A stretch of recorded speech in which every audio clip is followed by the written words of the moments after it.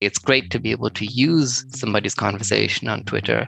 Twitter at that time, the API was still more open to that for linguistic research. But if you were the person who had actually posted those things on Twitter and you found out that somebody was doing some kind of an analysis of you, and maybe they're not doing an analysis of how language is used, but they're doing a psychological analysis of how human behavior is shaped. And then you think, somebody's building a personal profile of me from things that I posted on Twitter. Do I really feel comfortable about that? Even though I know I'm communicating in a public space, I know that Twitter is visible from all kinds of sides. But it's sort of the analogy that I've taken as it's like you're talking to somebody in a pub or in a cafe or something like that. You know that people around you can hear it, but that's different than having somebody who's sitting next to you recording what you're saying. You wouldn't be comfortable with that, even though you know you're in a public space speaking. So question about what is our way in which we actually communicate with the people who had generated that data and the ethics of using data for a purpose that is different from what the initial person thought that the data was going to. Hey everyone, welcome to episode 65 of the So This Is My Why podcast. I'm your host and producer, Linja, and today's guest is Ansgar Kuhnert, the Global AI Ethics and Regulatory Leader at EY and Senior Research Fellow at Horizon Digital Economy Research Institute at the University of Nottingham. AI is transforming the world, but it also brings with it a whole host of problems, particularly when it comes to regulation. How is the data being gathered and used by AI? When we log onto platforms like Facebook and Spotify, they're tracking our use and providing suggestions of similar content, which is incredible, but it's also been proven to be a way in which these systems nudge us into thinking and behaving in a certain way, or in other words, manipulating our behavior. How do these recommender systems actually work? What are the inherent biasness found in AI? And what are some of Ansgar's thoughts surrounding some of the most recent issues like Facebook's decision to stop using its facial recognition system? We deal with all that and more in this episode. And a quick note before we start, if you've enjoyed the So This Is My Why podcast, I would love it if you could give a quick review on Apple Podcasts or any of the other podcast listening platforms you're using. Reviews and ratings really do help the podcast, and I read every single one of them. Now, are you ready? Let's go. Welcome to the So This Is My Why podcast, where we talk to people about their whys and how they turn them into realities to inspire you to live your best life. And here's your host, Ling Ya. A lot of the work that you do today relates to how we are shaped by the kind of information and environment that we're in. So I wonder about the environment that you grew up in and how that shaped you and steered you to your current path. Surely. And thank you for inviting me to be on this podcast. My youth really started off quite internationally, which is also one of the reasons why I sort of don't really identify much with one particular country. When I was half a year old, my parents moved from the Netherlands to the US, and I was there at a research laboratory. My dad was working in high energy physics. That came a little bit later. This was Brookhaven National Laboratory in the US. But we were actually living on campus there, so with the international community. And I'm told, I don't remember, I was half a year old. My first friend as a baby was a Japanese girl, and so we were just communicating like babies do. But that may have had an influence on me, considering that my wife is also Japanese. So my dad was sort of early in his career as a researcher, academic. You go through a period of being a postdoc researcher, which tends to be more shorter term kinds of projects that you're going to a couple of different labs. So it was at Brookhaven for a bit, then to Canada, to Winnipeg, one of the coldest spots in Canada in the winter. And then back to the Netherlands. I actually went to a European school, which is a school system set up by the European Union as part of their system of countries more, getting people more to think across borders. While we were living in the Netherlands, I was in the German section. Usually it's like 7 to 9 kids in a class. I was fairly good at math and science kind of things. It was great supportive kind of environment, but because it was an international school, not a national one, a bit separated from the rest of what's going on in the country, and also a bit of a travel every day going by train, 45 minutes. So some time to read also. And we were reading a lot of science fiction, including my parents, plus my dad's work in science. At that time, he'd already joined the Dutch branch of CERN, so NICEF, the Dutch High Energy Physics Laboratory that contributes to the work in CERN. And we also spent 1 year in Geneva because he was placed there then. When I was looking to graduate in high school, my thinking was completely, yeah, obviously I'm going to do something physics or engineering. And so I guess I moved into doing electrical engineering as a degree, not so much from having thought deeply about what are all the actual opportunities that exist, but more from, well, I'm fairly good in this kind of direction and it's cool doing engineering things. I was sort of thinking a bit more in the area of robotics at that time, not so much of applied robotics, but more of developmental robotics. So robots that learn from engaging with the environment and in a way can help us be a tool for us to study actually how people and animals are shaped by their environment in the way that they then also understand their environment. I did my master's project was on fuzzy neural networks. It combines fuzzy logic and artificial neural networks. At that time, artificial neural networks were much smaller than the deep learning systems that we currently have. Basically, the compute facility wasn't there yet. We weren't really using GPUs yet. We weren't using the massively parallel processing kind of systems in this kind of space. So it was a very small kind of neural network, but the challenges were actually quite similar to what we're having now, which is how do we understand what the system has actually learned, especially if you're looking at it like I was from a point of view of how can we use these types of things to learn how humans also learn and engage, and basically how the whole interaction between stimuli, external stimuli and internal model generation, how that works. So that's why the fuzzy logic part came in, which is a way of trying to create rules in the machines that are easier to read. So instead of having a rule that says, if this parameter reaches 7.6, then you go to that kind of thing and you don't know how to interpret 7.6. It would be if this parameter goes high, or if it's in the medium range or something like that, which is more the way in which humans look at kind of things. It provides distributions that sort of cover any area. And the idea was to have the neural network actually parameters learn fuzzy rules, and that you would then be able to learn to read the rules. Theory is great. It worked reasonably, but the problem is you would present it with a test set where as a human, you can describe it with 5 rules relative. It's an experiment we're doing to try and make things transparent. The system learns to reproduce the behavior fairly well, but it learns like 50 rules. Can I interpret these 50 different rules for something that I know should be grabbed by just 5? How can I reduce the complexity of this system? So that was actually what a lot of the work was on. And that's very similar to the types of challenges that we see as well now with big deep learning systems. It's less the problem that you wouldn't be able to trace a particular kind of relationship from an input to an output. How did it get from this to that? But rather, you have so many parameters in there. How can you reduce it down to these are actually the relevant ones? This is the thing that really drove that particular decision. The kind of big challenge behind explainability, which still goes back to my initial question of how did we learn? How did we come to interpret the world in this particular way based on what we experienced before? It depends a bit what it is that you're trying to achieve with a particular thing, of course. You can say the only thing that matters for me is to get a good, reliable kinds of outcome, in which case maybe a high level of complexity isn't that problematic as long as you can actually prove that it's going to be reliable, and that's difficult. But if you're saying, I actually want to understand what's going on, and often the reason why you want to understand is because that is the way in which to get the proof of how it's going to behave when it comes to a new stimulus. But then you're always but if I reduce the complexity, I'm simplifying something and it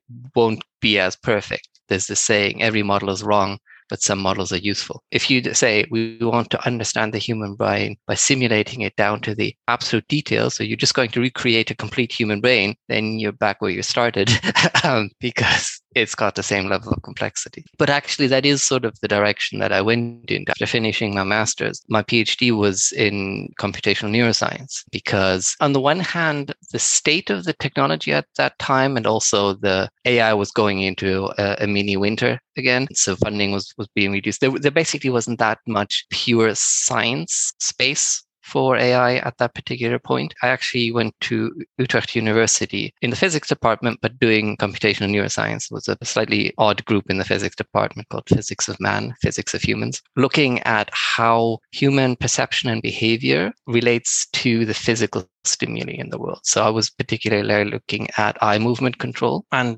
basically sort of the question of you have 6 muscles on the eye. But as the eye rotates, the exact way in which the force that a muscle exerts on the eye and what kind of an impact that would have on the movement of the eye changes a bit. So you look at how that physics of the rotation relates to the control signals that you need to have, and then looking at how the brainstem circuit in the human brain actually generates those. So looking at the sensory motor loop. And one of the reasons why an area where sensory motor and central perception, those kinds of things are an area where there's a lot of work in neuroscience, because it's easier to know if you're doing something completely cognitive, you don't have an objective way of measuring, did it happen or not? You can only rely on what the subject tells you. And the subject is making inferences and you have no idea how those are working. But if you're looking at something like sensory motor control, well, you can measure how the eye moved and you know where the visual stimulus was and those kinds of things. So you have at least the ultimate input and the ultimate output objectively, and then you can start working from there. To do the work that you were doing, wouldn't that mean that you needed access to data that, say, a psychologist would have, which you wouldn't necessarily have? Even though we were in the physics department, it was part of an interdisciplinary group. So together with people in the psychology department, in the biology department, in the School of Medicine, I guess my work was actually more with the School of Medicine. And we were doing things, we were running experiments ourselves as well with human subjects. So I was a human subject for tons of experiments, which basically consist mostly of sitting in a dark room and looking at a single dot of light and trying not to fall asleep while you're doing the task. But there was a lot of interdisciplinary work involved. And actually, that is one of the things that I enjoyed very much, is interdisciplinarity and communicating between disciplines, bridging. How do people with a different perspective look at understanding, sort of communicating about the same thing, making sure that when we say a word, we mean the same thing, but just also the underlying concepts that people bring to it in a way that probably also connects to my upbringing in an international school. Everybody's coming in there with a different language background, etc., and you're communicating interculturally. And in a way, this is the culture of scientific disciplines and bridging between those. And that's really where I continued to work, was always sort of on the intersection between disciplines, be it in doing computational neuroscience, psychophysics, so that's the psychology from physics, or doing biologically inspired robotics, or using robotics to test models of how the human brain works and those kinds of things. It was always on the intersection between things. And also gradually starting to look at the intersection between science and things outside of the academic realm. After I finished my PhD, I went to France and I was working in a medical research lab there. And that's actually also where I met my wife, in the research lab. And then from there came to the UK for the first time. I've been in and out to the UK a couple of times now, working in London at UCL. That was a psychology research. And then from there to Kyoto to a robotics lab, supporting the work on a humanoid robot. A bit similar, obviously more primitive than the current version, but sort of similar to the types of robots that Boston Dynamics is doing now, which are very much about being able to dynamically respond to how the stimuli change in the world in a quick way so that the system doesn't fall over, stuff like that. And then from there, back to the UK to University of Sheffield, where I was working in a psychology department, but the head of particular research lab actually is the head of the Sheffield robotics unit as well. So continuing that intersection kind of thing. Then from there to Tokyo, to the Riken Institute, which was actually motivated because my wife got involved in Japanese politics. But this was 2010 that we came in. And you might remember what happened in 2011 with a big earthquake and the Fukushima nuclear disaster that motivated us to leave in 2012. Just wasn't that fun going to the supermarket and checking, where is this grown? Is this grown somewhere closer to where there's radiation? Where was this fish caught? And those kinds of questions. While we were in Tokyo, I started thinking a bit outside of the computational neuroscience kind of space, more around also how internet data, or the wide level of data of human interactions on the internet, how that can be used through something called computational social science. So studying human interaction or human use of language through people's Twitter feeds. So I started playing around with that idea, and I sort of created a project proposal in that space. At the same time, also looking at data sharing between scientific disciplines, because there was a growing institute around sharing of MRI data and electrophysiological data, so the direct measurement data, but less around sharing of the behavioral data. But actually, I know behavioral roboticists who are trying to learn from how to make a robot learn how to move its own limbs are quite interested in the kind of data that psychologists collect about babies, how they learn to control their body. But they publish in different journals. Their data is held in different formats and those kinds of things. And so I was actually looking to start up data sharing thing between those. So when we moved back to the UK again, we went to Birmingham into a lab which was doing work on human-robot interaction, handing over objects between a human and a robot. And frankly, the way in which most robots will hand over an object to a human is really annoying, because they take a lot of time to make sure that they're very precise in how they hand it over. But if you look at how humans interact, they're much less focusing on the precision, because as I move to you, you will adjust to how I do, and we will get there together. Sort of what's more important is that we do it smoothly, that I don't end up waiting a couple of seconds before you react. But at the same time, I was looking at that data sharing, started sort of a wiki kind of thing for that. But that ran into a spam problem. I didn't have a lot of resources to maintain the kind of thing, and people started spamming it with advertising and things that wasn't supposed to be on there. So in the end, I had to close it down. But it did help me to bring me to the next step, which was moving more into that computational social science. I started running some workshops at the University of Birmingham around that, and actually invited academics from various parts of the UK. But then sort of through that, made a connection with the University of Nottingham with the Horizon Digital Economy Research Institute, which is looking at really the impact of digital on society. They were starting up a new project called CASMA, Citizen-Centric Analysis of Social Media. And that's sort of where I moved to next, and was able to focus much more on that. And where the focus also shifted more into sort of the ethics questions. Like, okay, it's great to be able to use somebody's conversation on Twitter. Twitter at that time, the API was still more open to that for linguistic research. But if you were the person who had actually posted those things on Twitter, and you found out that somebody was doing some kind of an analysis of you, and maybe they're not doing an analysis of how language is used, but they're doing a psychological analysis of how human behavior is shaped. And then you think, somebody's building a personal profile of me from things that I posted on Twitter. Do I really feel comfortable about that? Even though I know I'm communicating in a public space, I know that Twitter is visible from all kinds of sides. But it's sort of the analogy that I've taken as, it's like you're talking to somebody in a pub or in a cafe or something like that. You know that people around you can hear it, but that's different than having somebody who's sitting next to you recording what you're saying. You wouldn't be comfortable with that, even though you know you're in a public space speaking. So question about what is our way in which we actually communicate with the people who had generated that data, and the ethics of using data for a purpose that is different from what the initial person thought that the data was going to. It sounds like the root of that concern is really in the lack of consent that was obtained, which is one of those three main ethical concerns that you highlighted in this 2015 paper that I read, The Ethics of Personalized Information Filtering, which I thought was really interesting. Yes. Yeah, I mean, it started from that, from the consent kind of question and sort of the privacy question. And if we put it also in the historical stage, this is 2014-15, which is also where GDPR was still being worked on. And a lot of the question was around big data and data collection. AI hadn't really become the theme of discussion so much yet. It was sort of still the data collection phase of it. And so, yes, the initial thing was more around that consent methods. And we all know that the consent box, tick box for I give consent is meaningless, because even if you were to read the text, you're not actually thinking about it in the same way, because you are thinking about this piece of data that I'm making available right now. You're not thinking about this piece plus the piece that I'm going to make available tomorrow, etc., and how those all add up into a bigger set of knowledge about you than that single item that you're engaging with. And it's not reasonable to expect a person to think of that when they're just confronted with a tick box and actually, I really wanted to do this thing now and I have other things I want to be doing, so I'll just tick yes.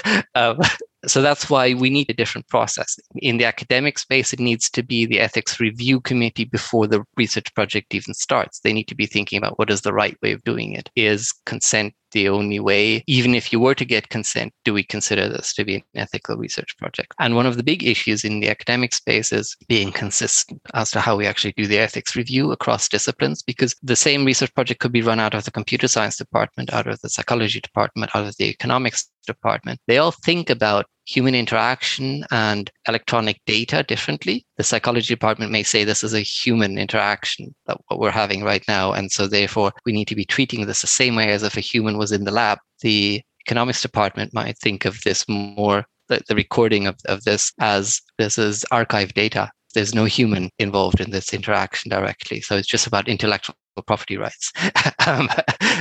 So different ways of thinking about the ethics. So it started with the thinking about the privacy, the consent kinds of questions, but then through working on that, and actually it was at a conference I went to in France where there was a lot of presentations about recommender systems, that I started thinking about closing the loop, that it's not just about the collection of the data, but also how that data then is used to shape the kind of information that we receive back, and that your experience of the internet is going to be different from my experience of the internet as recommender systems keep shaping, so-called personalizing. But is it personalizing or is it serving the company that's delivering you the product?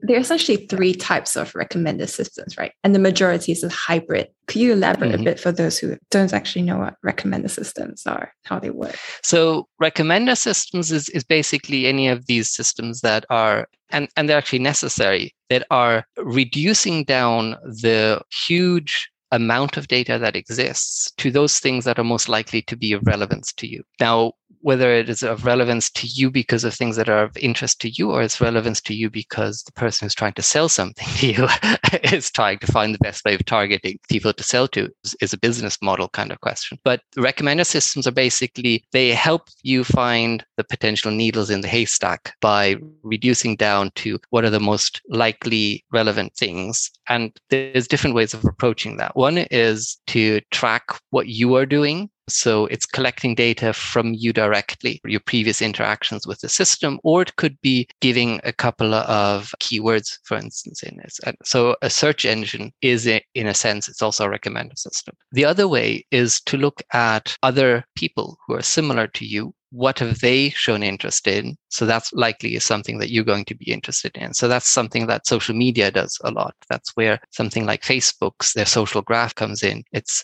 identifying, well, you've been interacting with these things, that other person's been interacting with that. Well, that means you're probably similar in your interests. So if that other person just now showed an interest in that thing, then you're likely to be interested in that thing. So we will give that to you. So that's sort of more a social way of connecting and identifying what is the right kind of recommendation to give to people. Often it is a mix of these. It uses your history of your own interactions and similarity to others of your type. They both have their challenges. Like if you're looking at the history of you, if you're just joining the system, you don't have a history. So how are we going to start off this process of doing it? Whereas if you're doing the social graph thing, we can ask you at the beginning, import your friends circle from your phone, as we are familiar with Instagram and stuff like that. We'll be able to start from that kind of thing. But of course, it has the other challenge that if you don't have a network, if there aren't many people on the place, then it won't be able to give you any good recommendations, which is where the network effects come into play, where, if you have a big social media platform, it will be the attractive place to be because it will naturally be able to produce the better recommendations, and obviously also your friends are more likely to be there. Whereas you may be creating a new social media platform which has much better functionality in theory, but because there's nobody there, nobody wants to go there. So how are you going to get that process going to get people there? That's difficulty. And that's one of the reasons why relying on just free market competition as a way of making sure that social media platforms operate in the best interest of users doesn't really work. So the self-regulation, if the platform is doing things that users don't really like, users will leave, doesn't really work that well because there's so many other factors that are making you stick on that platform. The fact that your other friends are already there, those kinds of things. That's why there's the growing recognition that this space needs external regulation from government. And that is sort of also where my work tended towards after starting to look into the ethics kind of side, and then starting to look at the recommender systems and the feedback loop and the bias that can arise within that kind of feedback loop, which is the Unbiased project that we started. We started also increasingly looking at engaging with policymaking and with industry, how they're so when we actually proposed the Unbiased project, we consciously made one part of the project, which was the part that I was leading, was stakeholder engagement, including engaging with policymakers. So responding to parliamentary inquiries, writing opinion pieces, publishing things in The Conversation on editorial responsibility of social media platforms, as well as working with civil society. So we started working closely with the Five Rights Foundation. Actually, they weren't called that yet. But Biban Kidron, who's leading that, she created Five Rights Foundation like a year or so after we started collaborating. But she was already working on the question about how do young people understand the internet and understanding the concerns about privacy, about personal agency on the internet from the point of view of young people, not having adults tell them, don't do this on the internet, don't do that because safety or evil people on the internet. But actually, what is it that young people think? And what do young people already know about the space? How much do they know? And sometimes they know more than the teachers do. And we had great conversations with groups of teenagers, sort of 13 to 17-year-olds was our focus group. They'd been doing some research on how long does Snapchat retain the data if you send a message that was supposed to disappear after 24 hours? Does it really completely disappear from Snapchat, or do they keep it for a longer period, and those kinds of things? One person had done research by checking Wikipedia and other things. The other person had been reading through the terms and conditions deeply. They came to different conclusions. It's difficult to know who was right. So in the Unbiased project, you actually used youth juries. What were the findings that you had from these youth juries?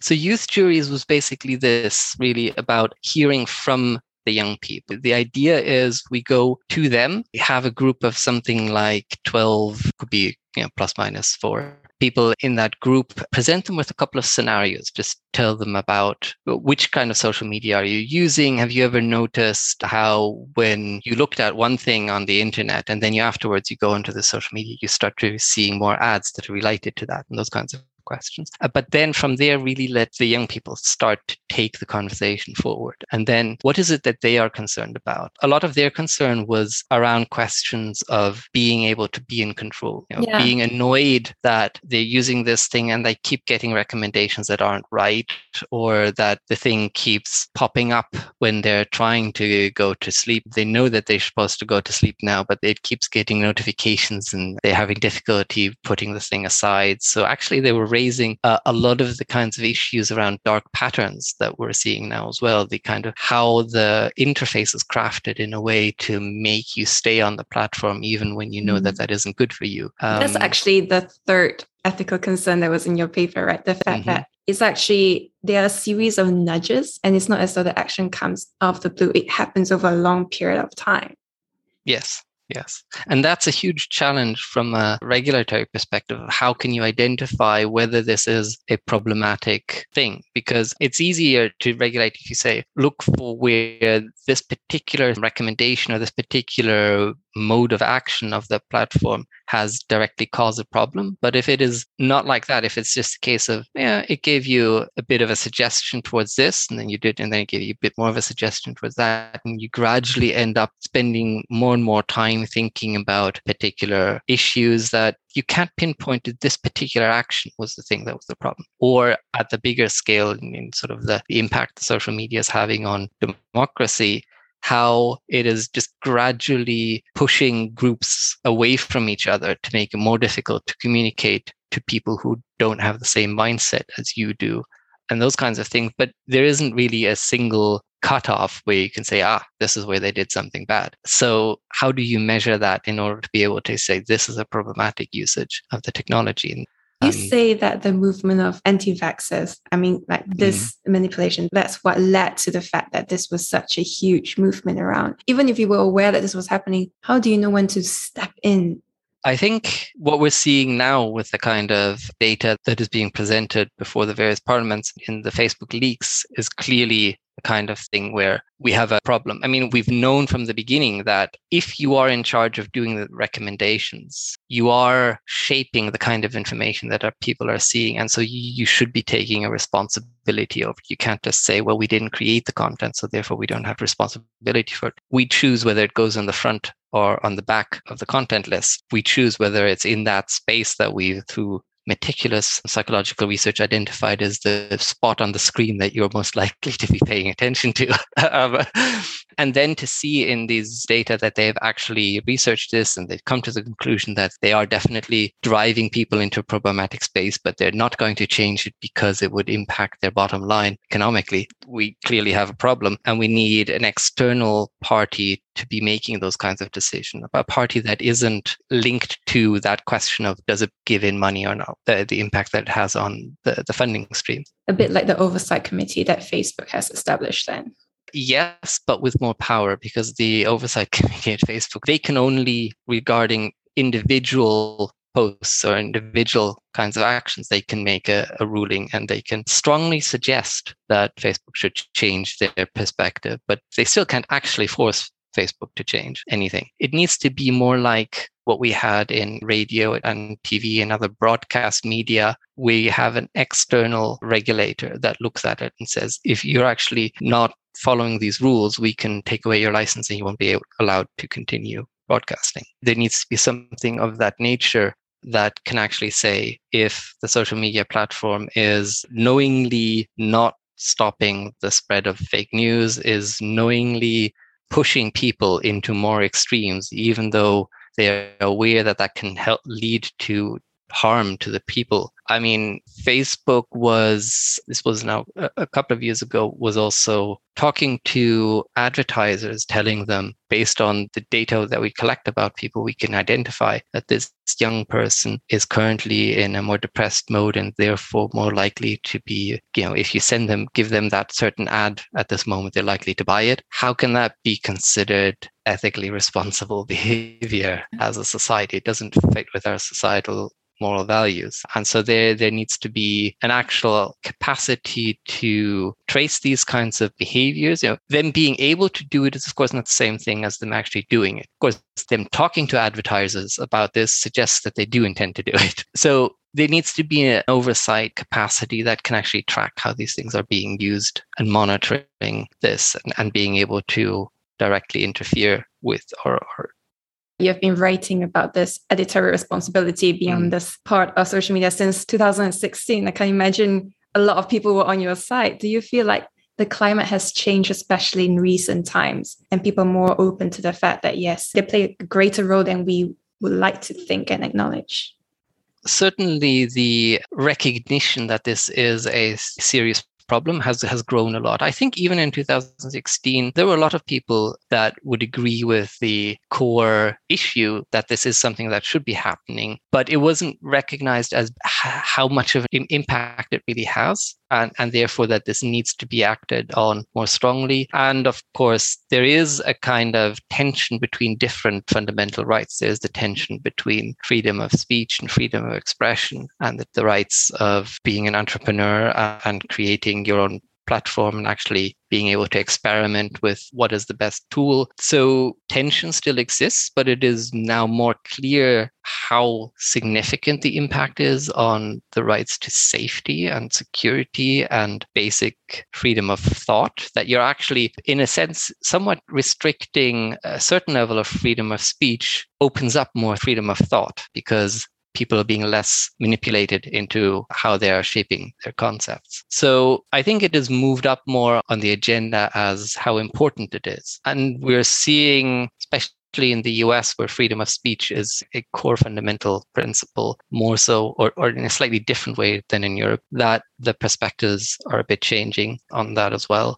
I do expect that there will be some kind of a response in the US at this time. I don't know how many time that Facebook has been before Congress for issues. They accumulate. And I think this time a tipping point has been reached that something will happen, but how much will happen and how exactly, that isn't clear yet. It's an interesting thing to be observing. My own focus has shifted a little bit away from that social media platforms and the communication side to the way in which the underlying technology, the AI, is impacting on the broader way in which businesses use these tools for lots of things, not just communication side, but also like the logistics or financial services or those kinds of things. My work in standards development, which came out of the Unbiased project as well, was the route towards how do we bring the findings of that research project into the industry space. Standards is an interesting space because it often gets criticized as very dominated by industry. Regulators or legislators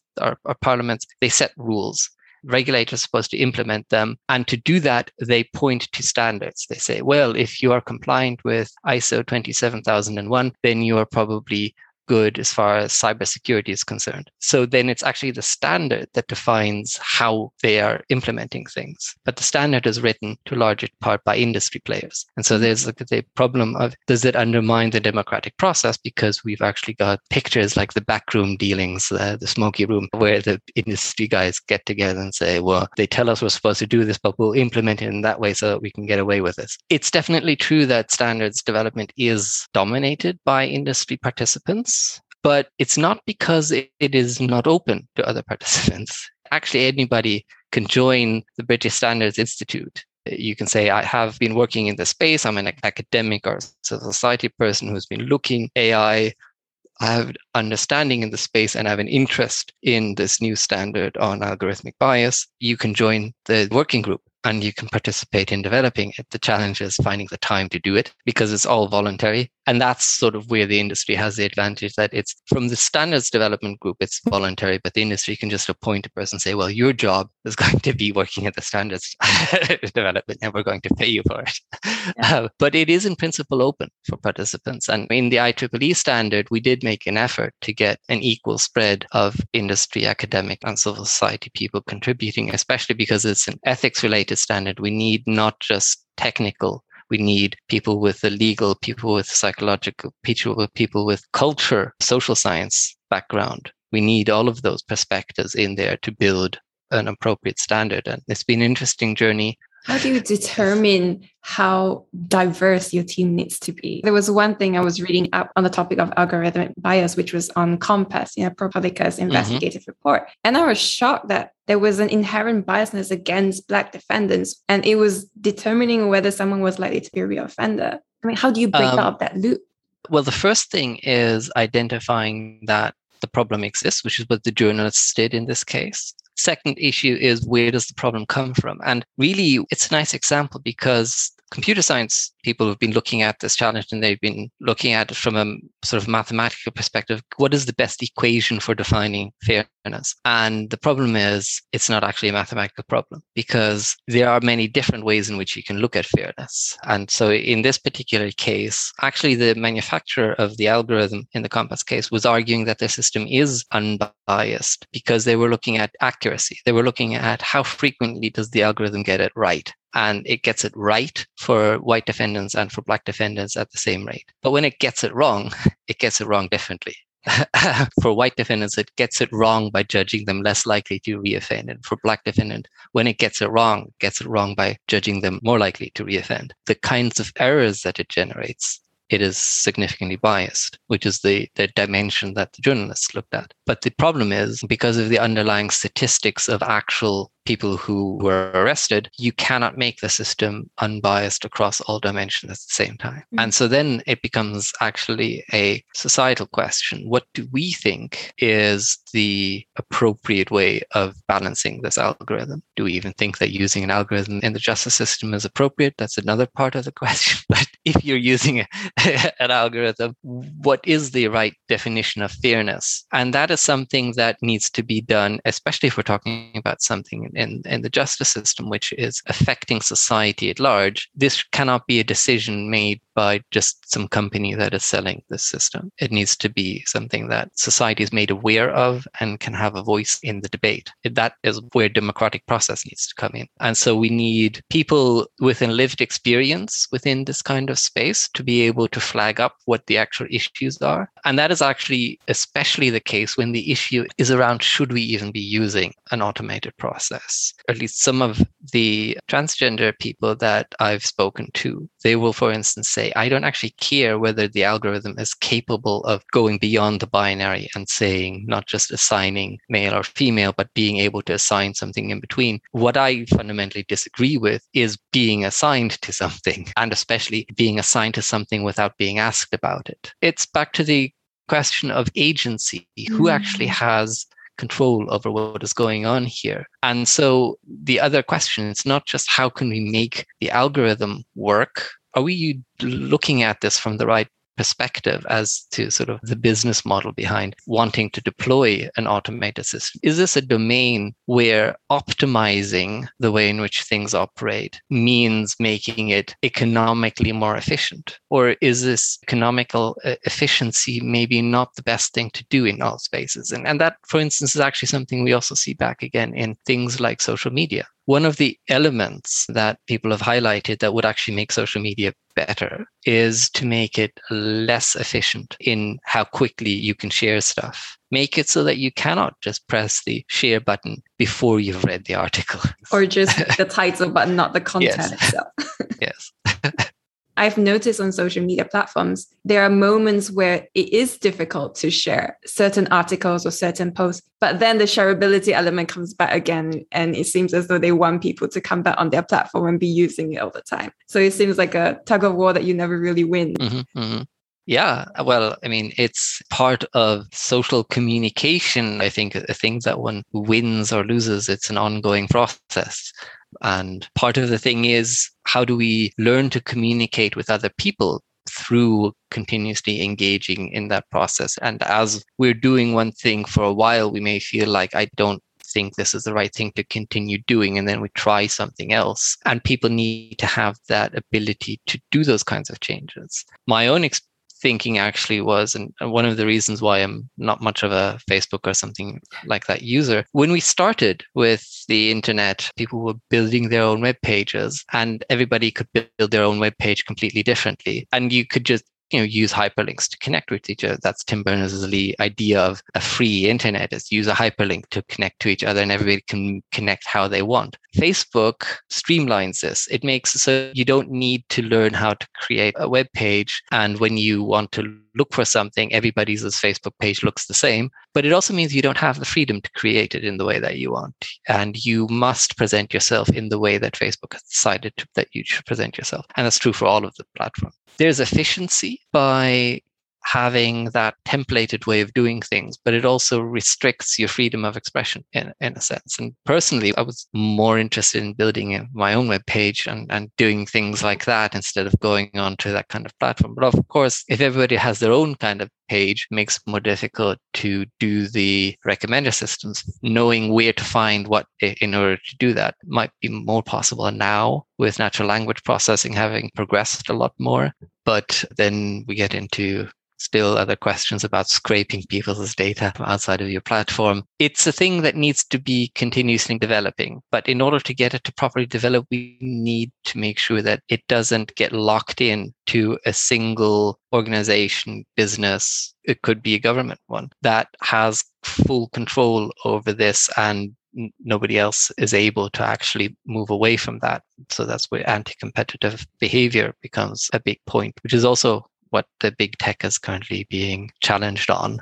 And it'll be interesting to see how exactly that develops out, and how in the EU there's current work on the Digital Markets Act and the Digital Services Act. To what extent are those going to be focusing only on the very big firms, or is it going to start impacting also on the smaller ones? Getting that balance is tricky. How do we make sure that we regulate the use of artificial intelligence to make sure we don't get unintended negative consequences, but in a way that it doesn't kill the ability of smaller firms to be able to have that creativity to do things, which is why we need to be thinking about how to make this solid regulation, but we also need to be thinking about how we can support. So how can innovation hubs support this? So for instance, if we're saying as part of the ethical development, you need to be engaging with the stakeholders who are going to be impacted by the kind of system, a large organization is probably more likely to be able to do that, to have a capacity to reach out to others. Can we use something like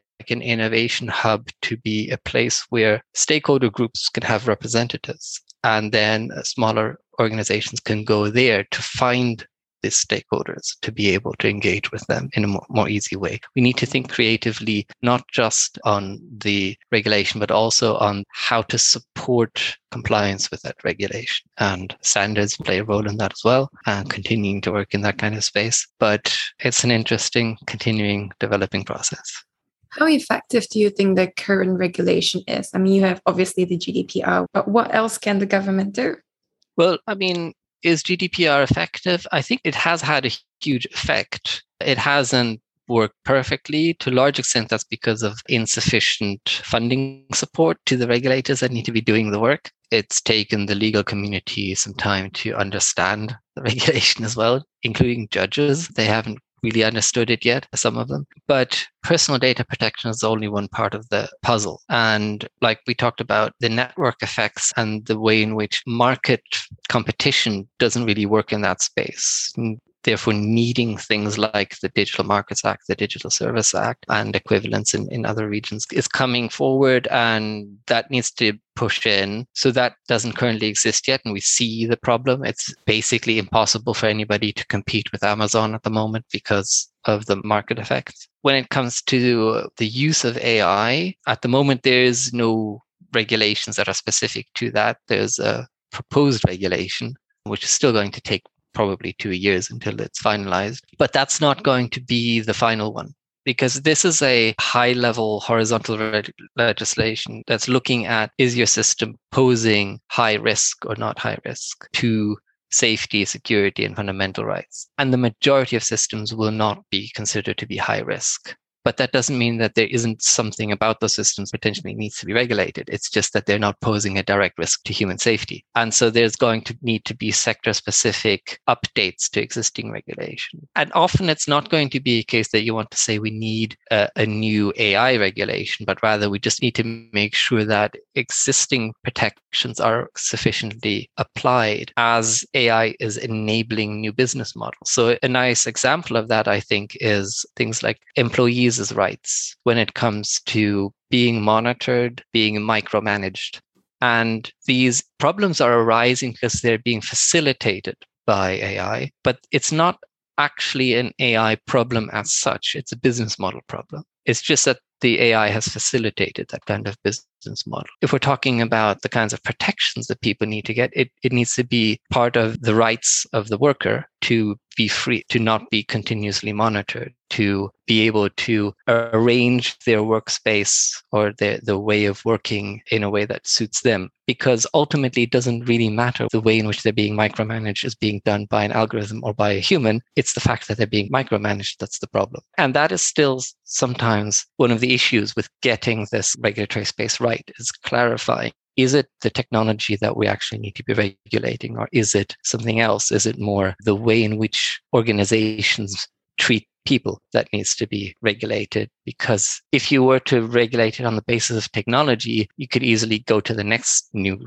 technology that comes along and do the same kind of business decision that would have negative consequences. But because the regulation is based on technology, it wouldn't apply. So you want to be identifying correctly what is the actual problem, which is again similar to that earlier thing that we discussed with some of the ethics issues with the use of AI. Is it something that can be where the solution lies in fixing the technology? Or is the solution actually to step back and say, this is an area where we shouldn't be using technology, where having a human interaction is actually fundamental to making this the right?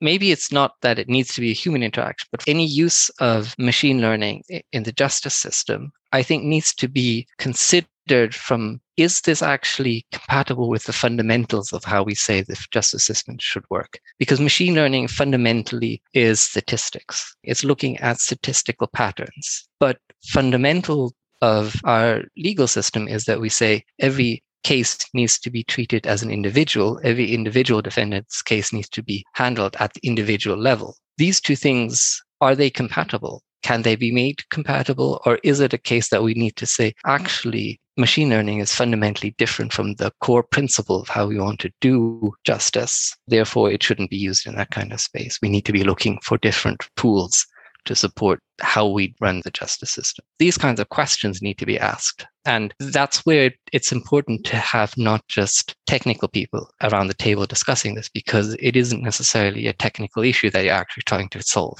It may actually be more of a societal kind of question. In some recent news on Facebook, they removed the facial recognition. And I thought it was very interesting that Facebook's VP of AI, Passanti, actually said that it's because regulators are still trying to play catch up and the regulation is not in place. Therefore, they're removing it, even though there is a need for that tag. I mean, it was definitely interesting to see that they're removing it with the argument of privacy, that they stand for privacy and that's why they're going to remove it. If that was, then why didn't they think about that when they introduced it to begin with? Because Facebook's attitude towards privacy has dramatically changed. And clearly it hasn't changed purely due to self-reflection of it. It has to do with public pressure. Yeah, I mean, they're removing the automatic labeling of the faces. I think, in a way, part of the whole having agency over things, I think it's a good move. I think it's a little bit problematic that faces or images that have previously been automatically labeled continue to exist, and they're not removing the labels from those, which means I don't know how many pictures are out there with my name on them. I don't know. And those images are going to be potentially available for other ethically dubious companies like Clearview to be scraping to create their databases where I will show up as a labeled face, even though I've never consented to it.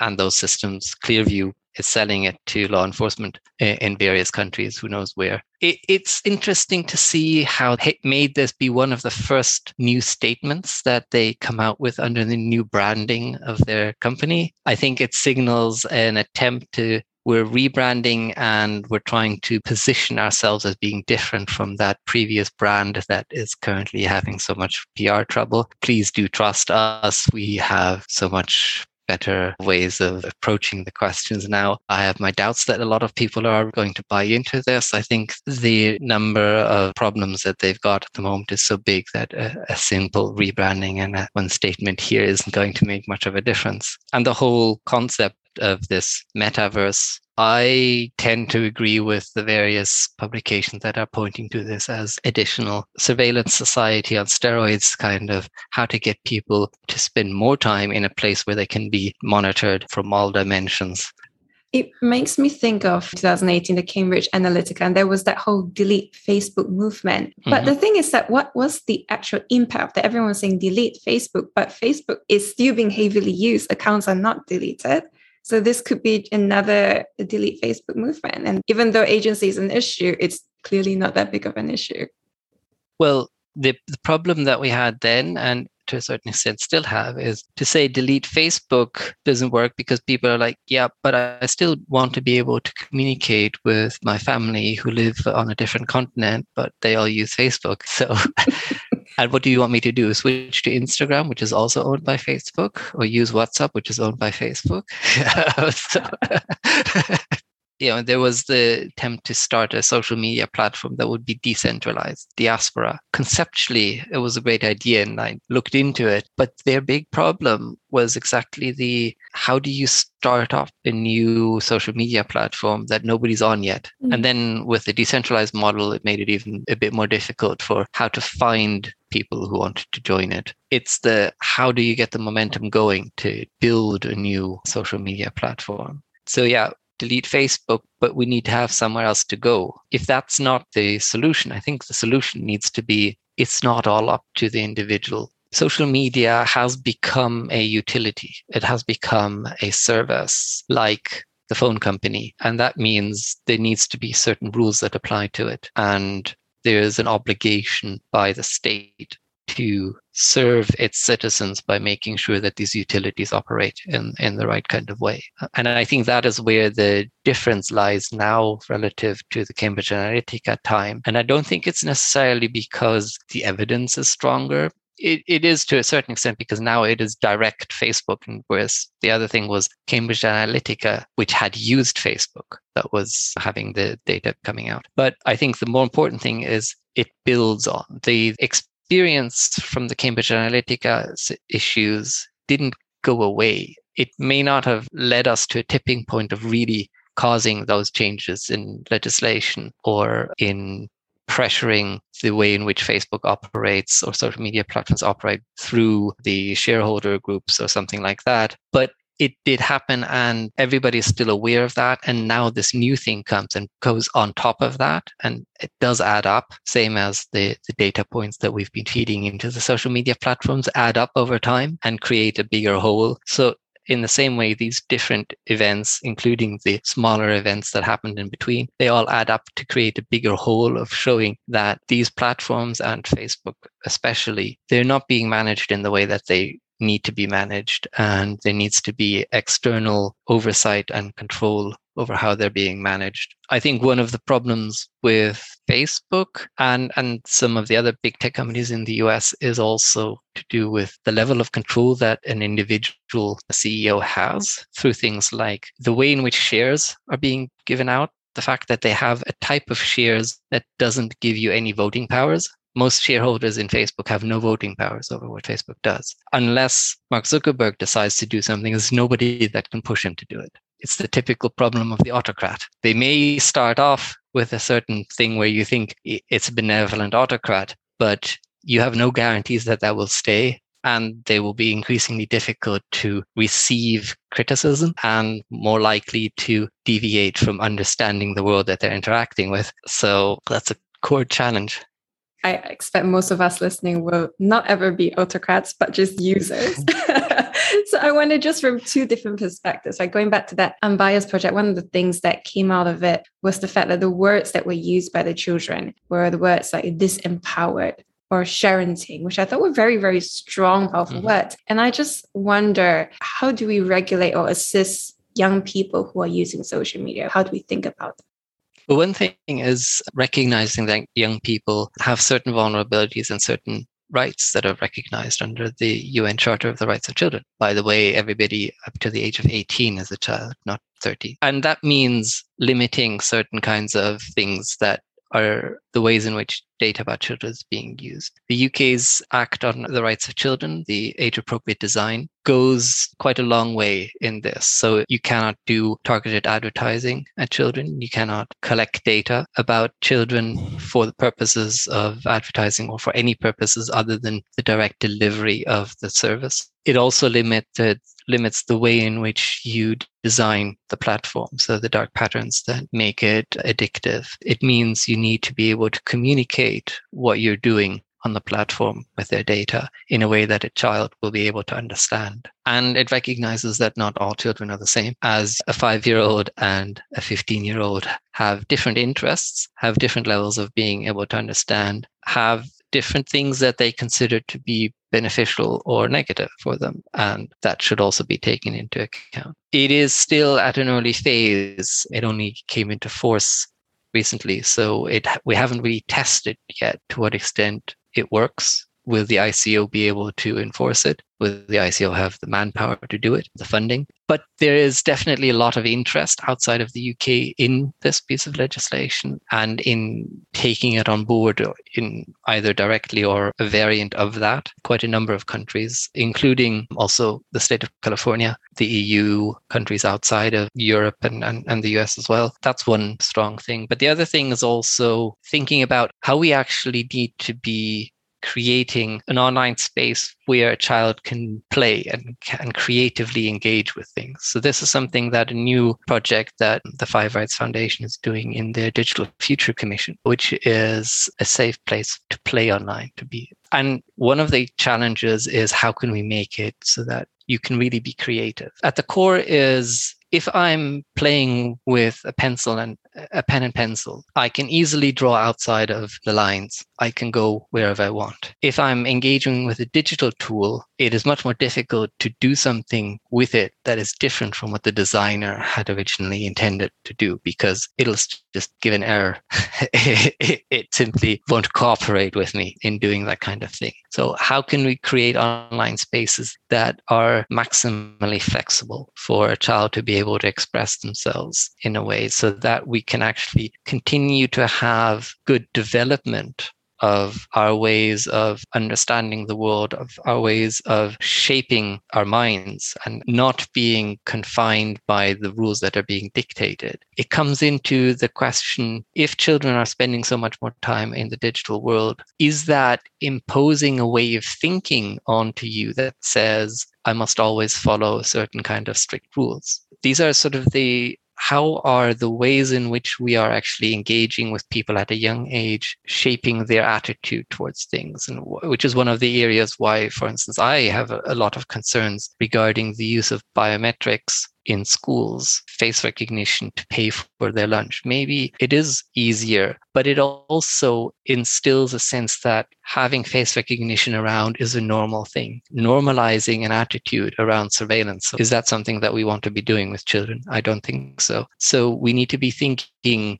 bigger as to not just, am I making this particular action more efficient, but what are the consequences of that on society? And that's really at the core of what I think most of the problems that we've seen with the introduction of these technologies, including Facebook. Facebook was introduced as, I want to be able to connect between people and share some messages without thinking through what the possible consequences are. And it's the lack of thinking through of the consequences. That's really where the challenge is. That's also where a lot of, if we look at things like the standard for algorithmic bias considerations that we're developing in IEEE, or other standards that are ethics related, or other debates around ethics of the AI, really at the core of a lot of this is, are you aware of what you're doing and have you thought about the broader consequences of it? Have you thought about who it is that's actually engaging with it and that maybe they're not all the same as you are? Have you thought about the fact that even if you have one intention for how the system should be used, it is most likely going to be used for many different things as well. We need to be starting to think more long-term, big picture around our things. That means thinking outside our particular discipline, outside of our particular intention, to actually we're putting this out into a world where it's going to interact with stuff. YouTube for kids, it's done really, really well. It's really incorporated into the education system. You don't hear that kind of controversy. So they must have thought these things through and they've covered the challenges that you normally face. But then you have things like Instagram, where they wanted to create a kids version of it. And there was a tremendous controversy, which seems strange to me since you do want to create a platform that is safe for young people. I think the Instagram for kids is particularly raised the controversy because Instagram has this addictiveness, keep pulling you back to using the platform as a core part of it, and a oversharing. It stimulates you to overshare what's going on. The core business model of Instagram is the thing that is problematic. How can you make a version of that for children that isn't going to take those problems along with it? Is a big question mark. And I don't really know what the intent is of an Instagram for children if it isn't to continue to do that kind of thing. Well, thank you so much, Ansgar. I normally love to wrap up all my interviews with these questions. So the first one is this. Do you feel like doing all this work that you're doing, you have found your why? Yes, I do. I'm definitely happy with working in this space, and I have a sense that I am contributing something useful that is helping to make the world a better place, I would hope. What kind of legacy do you want to leave behind? Well, I hope that my legacy is that I contributed to thinking about the way in which we use technology in a more holistic way as to how it impacts on society, and that we actually are thinking about creating a better society as opposed to just maximizing profits. What do you think are the most important qualities of a successful person? I think one of the most important qualities is that you are actually thinking, is what I'm doing useful to the wider world? And therefore being willing to share it and not to feel like I need to control it all the time. If I give this thought or this information outward, it will be taken by somebody else and therefore I will have lost something. I think generally being willing to share the ideas, it will come back to you afterwards anyway. And you should trust yourself that you have so many ideas that you're not going to lose out just because one idea maybe gets picked up by someone else. And where can people go to connect with you, find out what you're doing? I think probably the best place is to go to my LinkedIn profile, and do feel free to message me and reach out on that. And I'm happy to start communications from there and then take it offline to other spaces. And that was the end of episode 65. The show notes and transcript can be found at sothismywhy.com/55. If you've enjoyed this episode, please do consider leaving a review on Apple Podcasts or any of the platforms you're listening to this on. And stay tuned for next Sunday, because we'll be meeting an incredibly entrepreneurial lettering artist who has proven time and again that she's able to kickstart a small passion project, make it grow and go completely viral, and build a full career out of it. She's built a tremendously huge following online and is transparent with her numbers and marketing tactics. This is not an episode you want to miss, so do stick around and see you next Sunday.